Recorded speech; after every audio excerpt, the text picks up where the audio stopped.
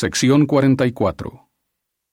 Revelación dada a José Smith el profeta y a Sidney Rigdon en Kirtland, Ohio, en la última parte del mes de febrero de 1831. Historia de la Iglesia, tomo 1, página 157. De conformidad con los requisitos aquí expuestos, la Iglesia dispuso efectuar una conferencia a principios del siguiente mes de junio. Versículos del 1 al 3. Los élderes deben reunirse en conferencia. Del 4 al 6. Han de organizarse de acuerdo con las leyes del país y cuidar de los pobres.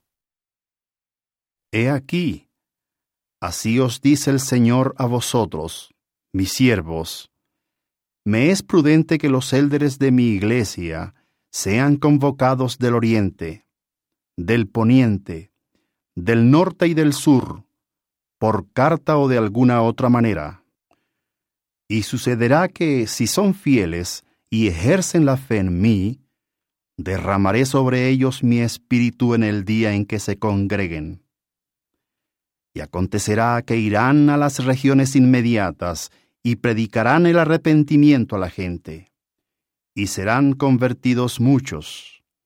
De modo que tendréis poder para organizaros conforme a las leyes del hombre, a fin de que vuestros enemigos no tengan poder sobre vosotros, y seáis preservados en todas las cosas, para que os sea posible guardar mis leyes y sea deshecha toda traba con que el enemigo procura destruir a mi pueblo.